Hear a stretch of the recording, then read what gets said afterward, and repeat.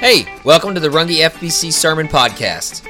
I'm really excited to see that you're seeking the Lord with your time and pray that this message will be an encouragement to you. Before you listen, however, I just want to issue out a disclaimer. If at any point during this message you feel like you need to work for God's approval and salvation, stop and instead remember that we are saved by grace alone, through faith alone, in Christ alone. Always keep that in mind, and you will be ready to receive from the Lord. Today we're going to continue our study on Hebrews by studying Hebrews 3, 7 through 19. So if you have a Bible, turn there and we'll begin. This message is entitled, Heart of Stone. Are you skating through life on your parents' beliefs?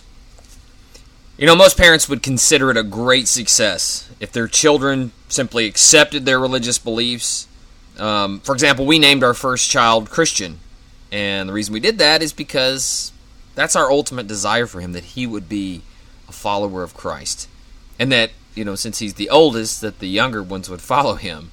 I mean, I'm not going to act like we had put a lot of thought into his name, but honestly, that's what we wanted. We wanted him to be a Christian. And so we named him Christian.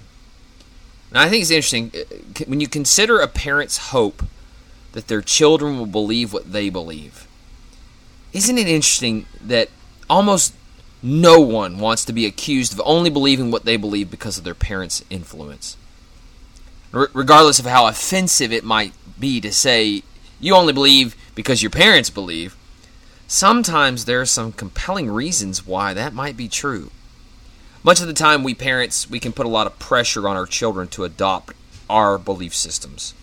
At least, that's how the world often views it. I mean, I've listened to, countless, but I've listened to several atheists that plead with Christians. For example, Bill Nye, he pleads with Christians not to indoctrinate their children and not trying to teach them about God, which is a ridiculous request of him to make. And who are you to really ask me not to teach my children what I believe is right? But to their point, I can see, my children aren't my robots. They're individuals who should have freedom to explore their own beliefs without being indoctrinated. So I can see that side of it. But on the flip side, of course I want them to believe what I believe. Because in my mind, I believe the truth. And if it wasn't true, I wouldn't believe it. I mean, what parent wants to steer their children towards lies? What loving parent would willingly let their children fall into a pit? And for me to say, okay, Bill Nye, you can teach my children. That would be like, well, I know everything that I believe is a lie, so I'm not going to teach it to my children. I mean, no parent would willingly let their children fall into a pit. I think this is, it should show us that we as parents, that we must be aware of the pressure that we're putting on our children to accept our beliefs, and we should in turn give them freedom to explore. And I know sometimes parents pressure their children not to reject their beliefs by withholding love from them. I know that's possible. Like, we can find ways to cut off or punish our children for expressing any kind of opinion that is contrary to our beliefs. Some parents are terrified by questions that they might not be able to answer. Like they're going to ask me something I don't know the answer to. And so instead of challenging them to explore those questions, they suppress them. Don't dare ask a question about God. Some parents teach their children they should just simply believe whatever they believe without evidence. For in their minds, faith is blind and, shouldn't have any kind of logic, which is a ridiculous argument. Now, I'm still a young dad. Don't get me wrong. I'm still a young dad. I don't have all the answers. But for what I've learned from other wise and godly parents is that we must be careful to give our children freedom to explore their beliefs without fear that we will punish them when they get it wrong. They have to have freedom, and real freedom, to explore their beliefs. We must recognize an obvious truth that when children are forced to accept beliefs they aren't ready for and they have no stock in, if we force them to believe those things, that they're simply going to rebel and reject them altogether, maybe even forever. This insecurity that we might have about what they believe or what we believe, it really can do some damage. Of all the people listening to this, I think I am the prime candidate of being accused of simply believing what my parents taught me to believe. My wife Erin and I, we're both products of Christian parents. However, at least she can say that one set of grandparents was Lutheran and the other was Catholic. And both of her parents are non-denominational, and so she had a wide range of at least Christianity. I must admit that both sets of my grandparents and my parents were all from the Baptist denomination. Of course, in the realm of world religion and atheism, we would simply both be dismissed for believing Christianity because our parents were Christian. But how can we, as adults, know for certain that that's not true, that we didn't simply adopt what our parents believed because of their influence? How can we know for sure that we aren't skating through life with our parents' belief system? I think I can speak for Aaron and myself when I say that we were both given freedom to explore and ask questions. Our parents welcomed our questions because they had confidence in Proverbs 22:6, which says, "Train a child up in the way that he should go, and when he's old, he will not depart from it." Yes, our parents were Christian, but we were given freedom to explore what the rest of the world had to offer. However, our parents also warned us that the world is full of sin, and sin is deceptive. It offers what appears to be truth, but it has no validity to it. And we were taught to challenge authority and carefully test everything that we heard. We weren't suppressed into our faith. As a parent, one of my worst fears is that my children will refuse my belief system, and so I can, I totally get it. I understand the appeal of not giving them a choice. However, understanding that I can't truly control what they believe, I'm forced to do something with that. The question is what?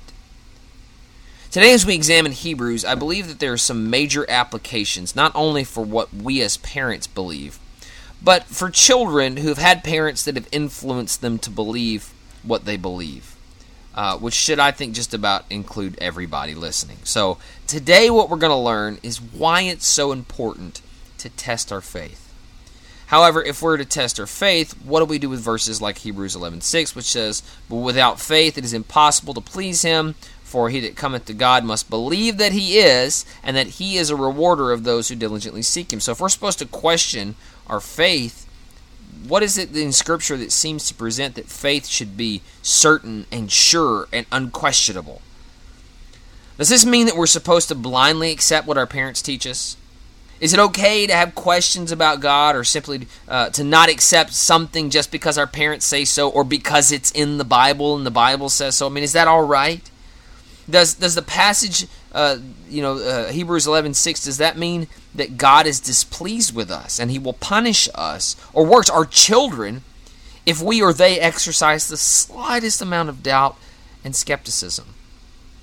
Well, I think we're going to be pleasantly surprised when we read Hebrews chapter 3, verses 7 through 19 today, because it's going to help us find out. So I want to read this together. Hebrews chapter 3, verses 7 through 19. If you have a copy of Scripture, just turn there and you read along with me. Hebrews 3, 7 through 19 says, "Therefore, just as the Holy Spirit says, today if you hear his voice, do not harden your hearts, as when they provoked me, as in the day of trial in the wilderness, where your fathers tried me by testing me, and saw my works for 40 years. Therefore I was angry with this generation, and said, they always go astray in their hearts, and they did not know my ways. And I swore in my wrath, they shall not enter my rest. Take care, brethren, that there not be any one of you with an evil, unbelieving heart that falls away from the living God.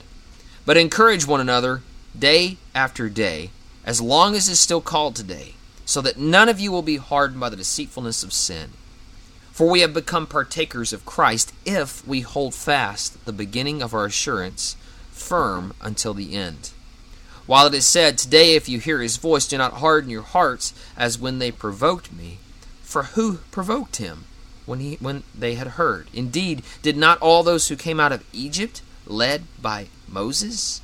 And with whom was he angry for 40 years? Was it not with those who sinned, whose bodies fell in the wilderness? And to whom did he swear that they would not enter his rest, but to those who were disobedient? So we see that they were not able to enter because of unbelief. Let's pray. Father God, we come to you today and just ask, God, that you would show us the measure of faith that we might have. Father, whether it's full of faith and that, Father, we just need to be encouraging one another, or whether it's shallow faith and we need to get our roots down deeper. God, that we just, maybe we even claim to have faith, but we have none. I pray, God, that you would just give us an honest reflection of ourselves. Father, the Holy Spirit might be communicating to us and through us, God, that we worry about our kids. Well, maybe we should be worrying about ourselves.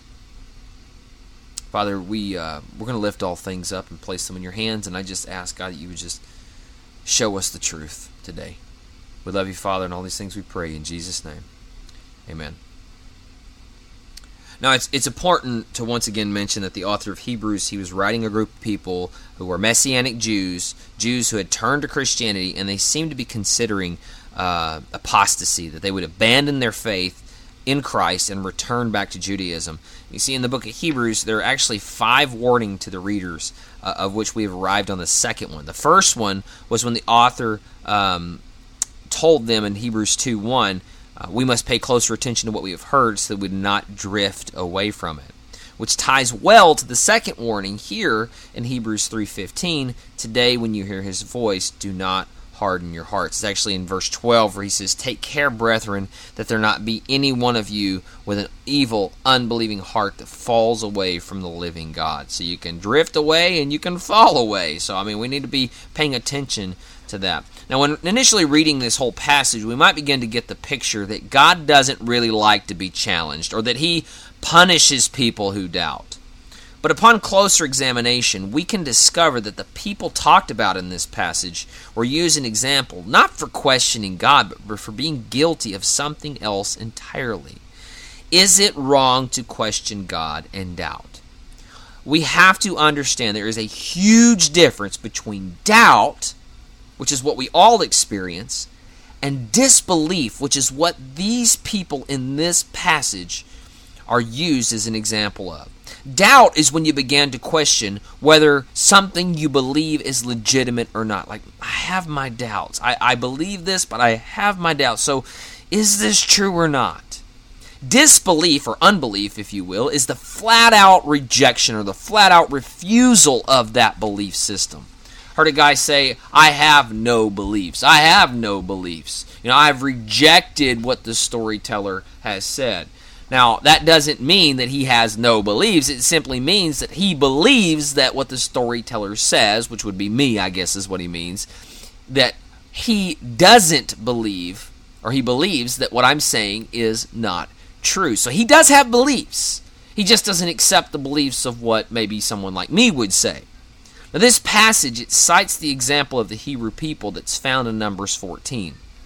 The Israelites, they were brought up out of Egypt by Moses and God after witnessing God bring 10 plagues upon their enemy that led to their deliverance. Almost said 12, just 10. 10 plagues. They got to witness all 10 of the plagues on Egypt. They witnessed the pillar of fire that was by night and the pillar of smoke by day as God led them out of Egypt towards Mount Sinai. They got to see God split the Red Sea so they could walk through it on dry ground. They got to witness this. They got to witness God destroy the Egyptian army when he let the water fall down upon them. I'm going to take a little sidebar here. I heard people had said before that, God didn't lead Moses didn't lead the Israelites through the Red Sea. He led them through the Reed Sea, which was only ankle deep. And my question is well, how did Pharaoh and his army get destroyed? All right, guys, you need to lay down, put your face in the water. Okay, it's only ankle deep, so we're going to have to drown here. It's a ridiculous argument. These Israelites got to witness God split the waters, and the waters came back on the Egyptian army, and they were delivered. So far, they had seen God provide for them in supernatural ways. When they were thirsty, God gave them water. When they were hungry, God supernaturally gave them bread. When they were in danger and attacked by armies, God supernaturally gave them victory. There's no way they should have won, but they kept winning consistently. And see, they were brought up to the border of the Promised Land, and 12 spies went in to inspect the land, but discovered there were giants living there. And they didn't want to go in because they were afraid, or maybe because they were guilty of something else. We're going to read this passage real quick in Numbers 14. Listen to this. It says, so they got up to the land. So then all the congregation lifted up their voices and cried, and the people wept that night. All the sons of Israel grumbled against Moses and Aaron, and the whole congregation said to them, would that we had died in the land of Egypt, or would that we had died in this wilderness. Why is the Lord bringing us into this land to fall by the sword? It's just incredible. They've experienced all this stuff. This is what they're saying. Our wives and our little ones will become plunder. Would it not be better for us to return to Egypt? So they said to one another, let us appoint a leader and return to Egypt. And then Moses and Aaron fell on their faces in the presence of all the assembly of the congregation of the sons of Israel. Joshua the son of Nun and Caleb the son of Jephunneh, I can't say that guy's name, but anyway, J-Man, that those who had spied out the land, they tore their clothes. So Joshua and Caleb, they tore their clothes, and they spoke to all the congregation of the sons of Israel, saying, the land which we passed through to spy on is exceedingly good land. If the Lord is pleased with us, then he will bring us into this land and give it to us, a land which flows with milk and honey. Only do not rebel against the Lord, and do not fear the people of the land, for they will be our prey. For their protection has been removed from them, and the Lord is with us. Do not fear them. But all the congregation said to stone them with stones. Then the glory of the Lord appeared in the tent of the meeting to all the sons of Israel. And the Lord said to Moses, how long will these people spurn me? And how long will they not believe in me, despite all the signs which I have performed in their midst? Now notice in verse 11, this last verse, that God says they refused to believe in him despite all the miraculous signs and wonders that he did in their midst. Despite showing up in person, they refused to believe in him. Now when God talked about disbelief, he wasn't talking about whether they believed he existed or not. There was not a question in their minds whether or not he existed. So in Numbers 14:10 it says, then the glory of the Lord appeared in the tent of meeting to all the sons of Israel. They got to see God. In our culture, it seems just to be an acceptable dismissal of belief to say, well, I believe that God exists. I just don't believe everything the Bible says. But James 2:19 says, you believe that God is one, you do well. The demons also believe, and they shudder. You see, when they refused to believe in God, it didn't mean that they refused to believe that God exists. For they got to witness his works. They got to even see him in person. They didn't doubt he existed. They refused to believe in him, that they would not trust in him. And so in Hebrews 3, these Jewish Christians are also challenged in the very same way not to harden their hearts in disbelief. Not in a God doesn't exist sort of disbelief, but in a I'm hardening my heart because I refuse to trust in God sort of disbelief. It's like when we understand the difference between doubting and disbelief. It's only when we understand the difference between those two things that we can discern verses like Hebrews 3:8-9, which says, do not harden your hearts as when they provoked me, as in the days of trial in the wilderness, where your fathers tried me by testing me and saw my works for 40 years. We have to understand the difference between doubting and disbelief. Because in this passage, he's talking about disbelief.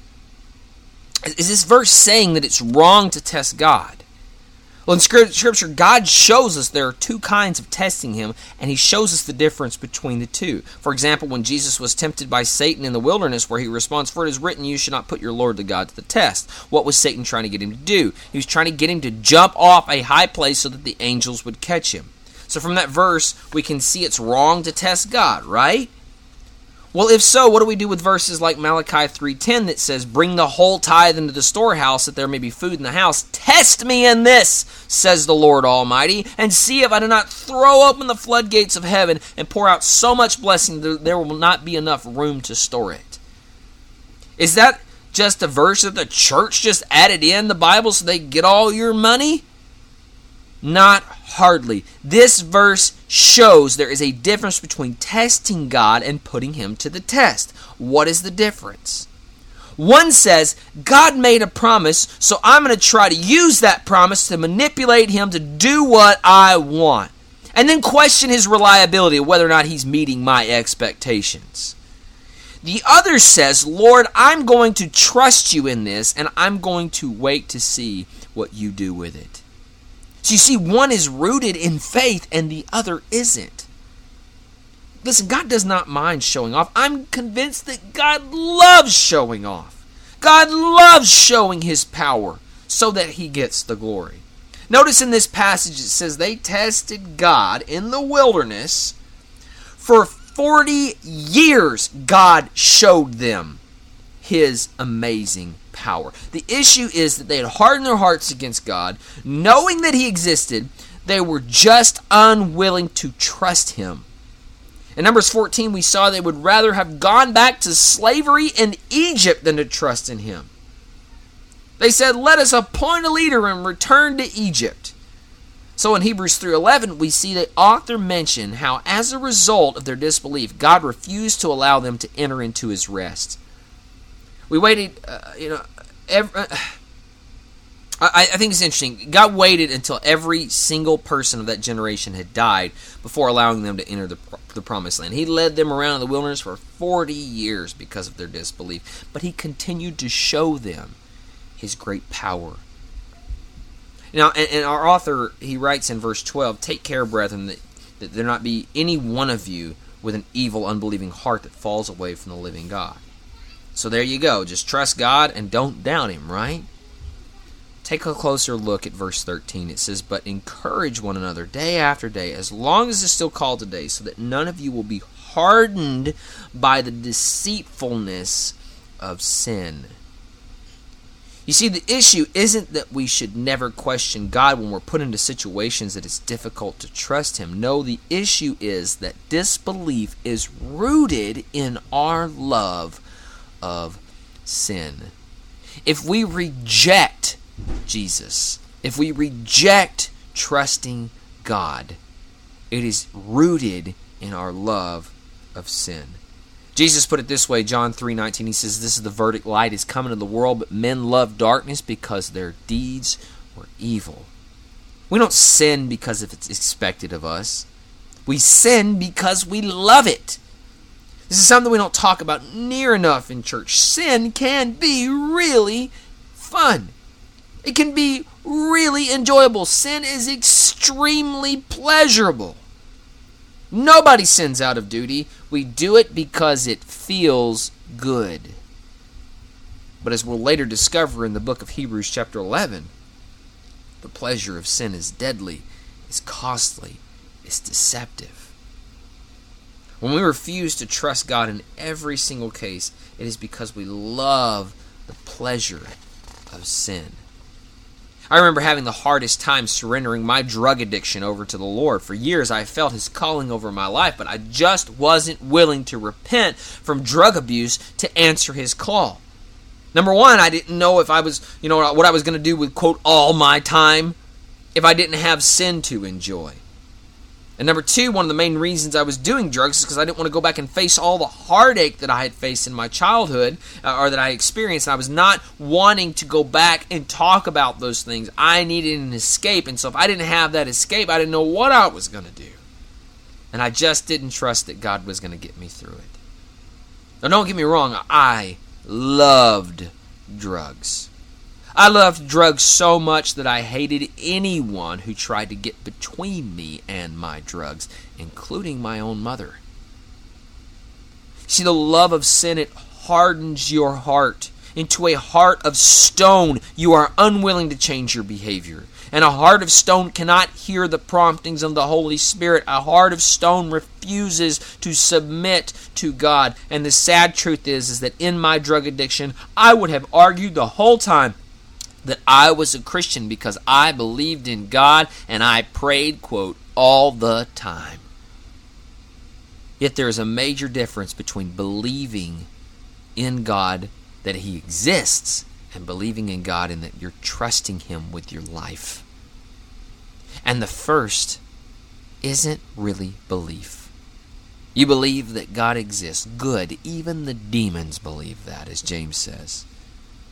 We see the difference in verse 14 when he says, for we have become partakers in Christ if we hold fast the beginning of our assurance firm until the end.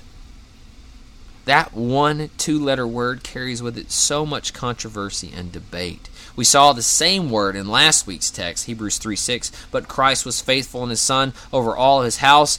whose house we are if we hold fast to our confidence and boast of our hope firm until the end. Notice that you see not only the if conjunction, but you see the phrase firm until the end in both passages. The connotations here isn't that a person can lose their salvation, but that the author is giving the means by which we can test whether or not we are truly saved. God is not opposed to testing our faith. He encourages us to test our faith. What the author is saying is that we can know that we're saved if we trust in the Lord and hold fast to the assurance of our faith.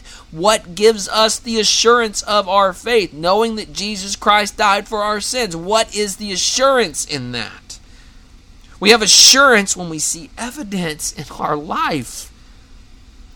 We have a lifestyle that is consistently turned over to trusting the Lord in faith. Unless you have that, you don't have assurance. Now, do not misunderstand what I'm saying. I am not saying that you keep your salvation by works. What I'm telling you is that we are created in Christ Jesus to do good works, which He prepared in advance for us to do.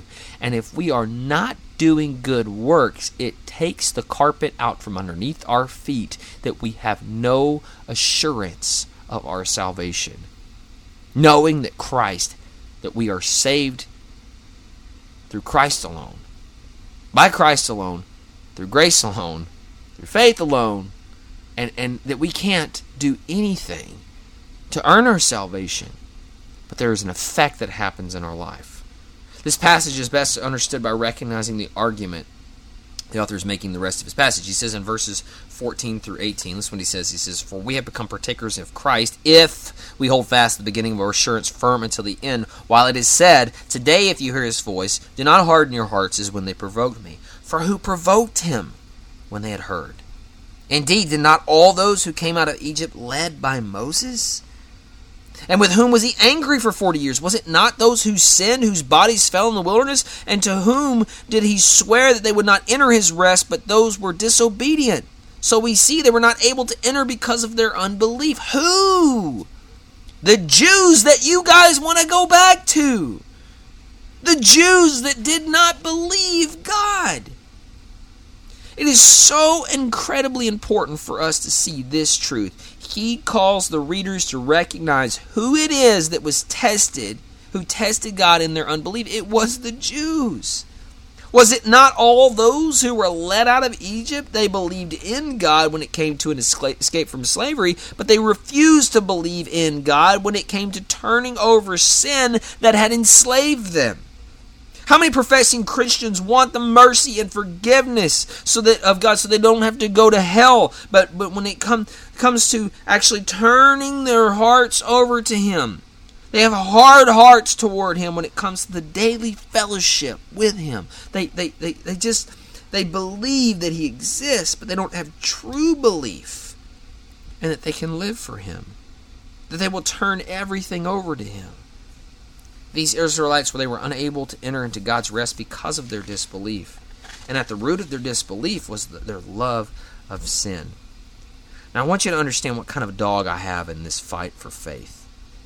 It's so incredibly important for me to not only believe, but also for my children to adopt my beliefs about how Jesus is the answer for every question you might have. I want my children to believe that Jesus died on a cross because of their sin. And if they trust in Him, not just initially, but with their lives, they will have eternal life. If they believe in Jesus, not just in thought, but in action, they will enter into rest. I believe I've discovered the source of eternal life in Christ Jesus, and it scares me at times to think that my children will repeat some of my mistakes or look for life in other places. But then Scripture tells us that we are to train up a child in the way that he should go, and when he is old, he will not soon depart from it. Well, how do I train a child? How do I train my boys? Well, I can't just tell them what they should do. We try doing that all the time. I'll tell you something. Like, for example, hey, you're going to have to wash the dishes. Get in there and wash the dishes. I'll walk you through it. No, you have to get in there and show them I can't just tell them the way that they should go. I have to show them. In other words, if I want my child to be willing to repent from the sin that they love so much and trust in the Lord, then I have to repent from the sin that I love so much and trust in the Lord. And please don't misunderstand me. I'm not at any point in my saying that that we keep our kids saved by how saved we are. And I'm not at the point in my life where my boys are old enough to be prodigal sons. Let me tell you something. It keeps me up at night thinking that I might do something, or I have done something that will turn them away from God. And I know that maybe some listening have experienced this, and it rips our hearts out when our children they're not sold on our beliefs. And if you've heard my testimony, you know that I was one of those children. I was a prodigal son. I'll never forget the way that my dad responded whenever I finally confessed that I was doing drugs. You know what he did? He started to cry. I used to think he cried because he was so ashamed of me. Now, as a parent, I can see he cried because he felt like he had failed me, when in truth, I had failed him. But even though I fell into a pit, my dad, for his many faults, he never abandoned me. He loved me and he offered me help. My dad regularly prayed for me.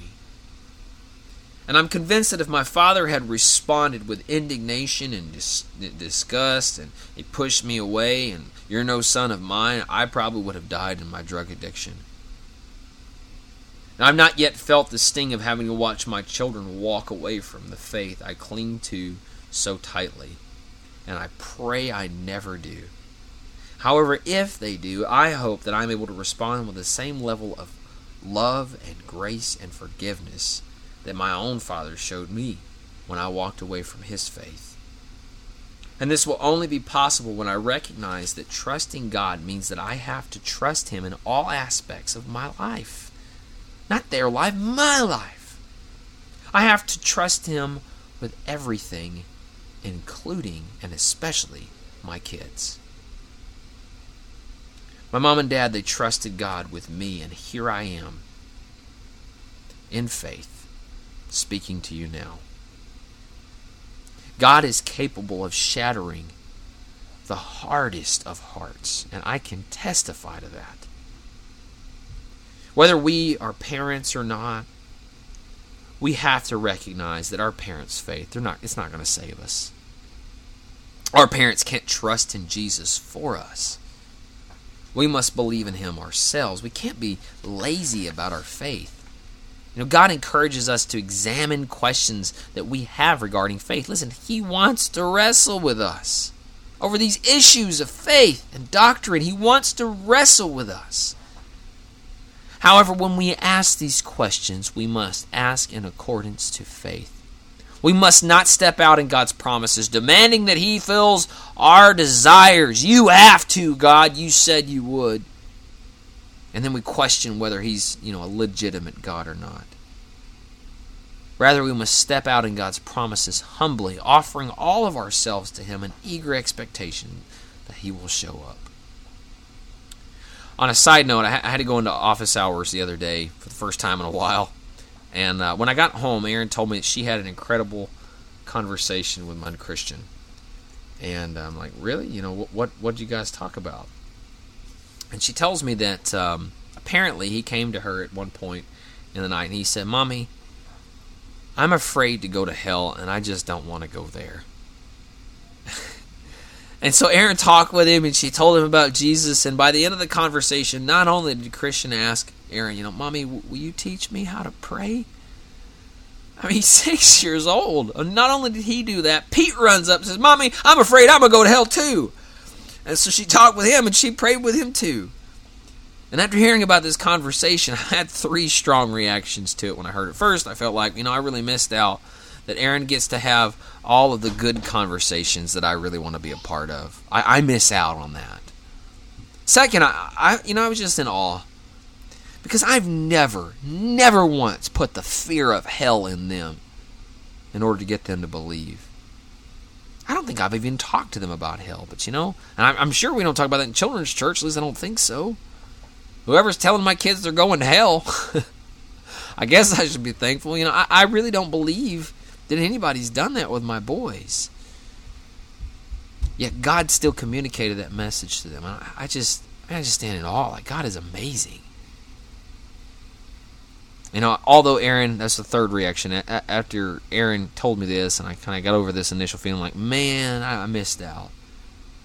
She gets to have all the cool conversation with the boys. I'm just convinced that instead of being the one to simply tell them about salvation, that Aaron and we both have to lead them to Christ by having a life that is in accordance with the belief that we claim. And we're going to pray that they never just agree with us in order they might feel accepted, but instead, through the power of God, that they might come to Him and surrender in belief. I want to ask, what about you? What do you believe? Why do you believe it? Are you willing to surrender to full belief in God? You can say you believe, but does your life match your mouth? If not, then understand you will never enter into God's rest until you surrender your sin. You're not earning your salvation by turning over your sin. You're trusting Him in faith by turning over your sin. We must repent and turn to Him. Don't try to skate through life with your parents' beliefs. There is an invitation for you to come today. Give your heart of stone to Him and surrender your life over to Him in true belief. Well, I hope this message has been an encouragement to you and that you have a renewed purpose and dedication to trust in the Lord and serve Him. Please feel free to download our church app so that you never miss another message by searching FBC Runge in the Apple App Store or Google Play. We at Runge First Baptist Church are here to take root, grow, and bear fruit. So if you'd like to join with us in our mission, then let's get out there and bring glory to God.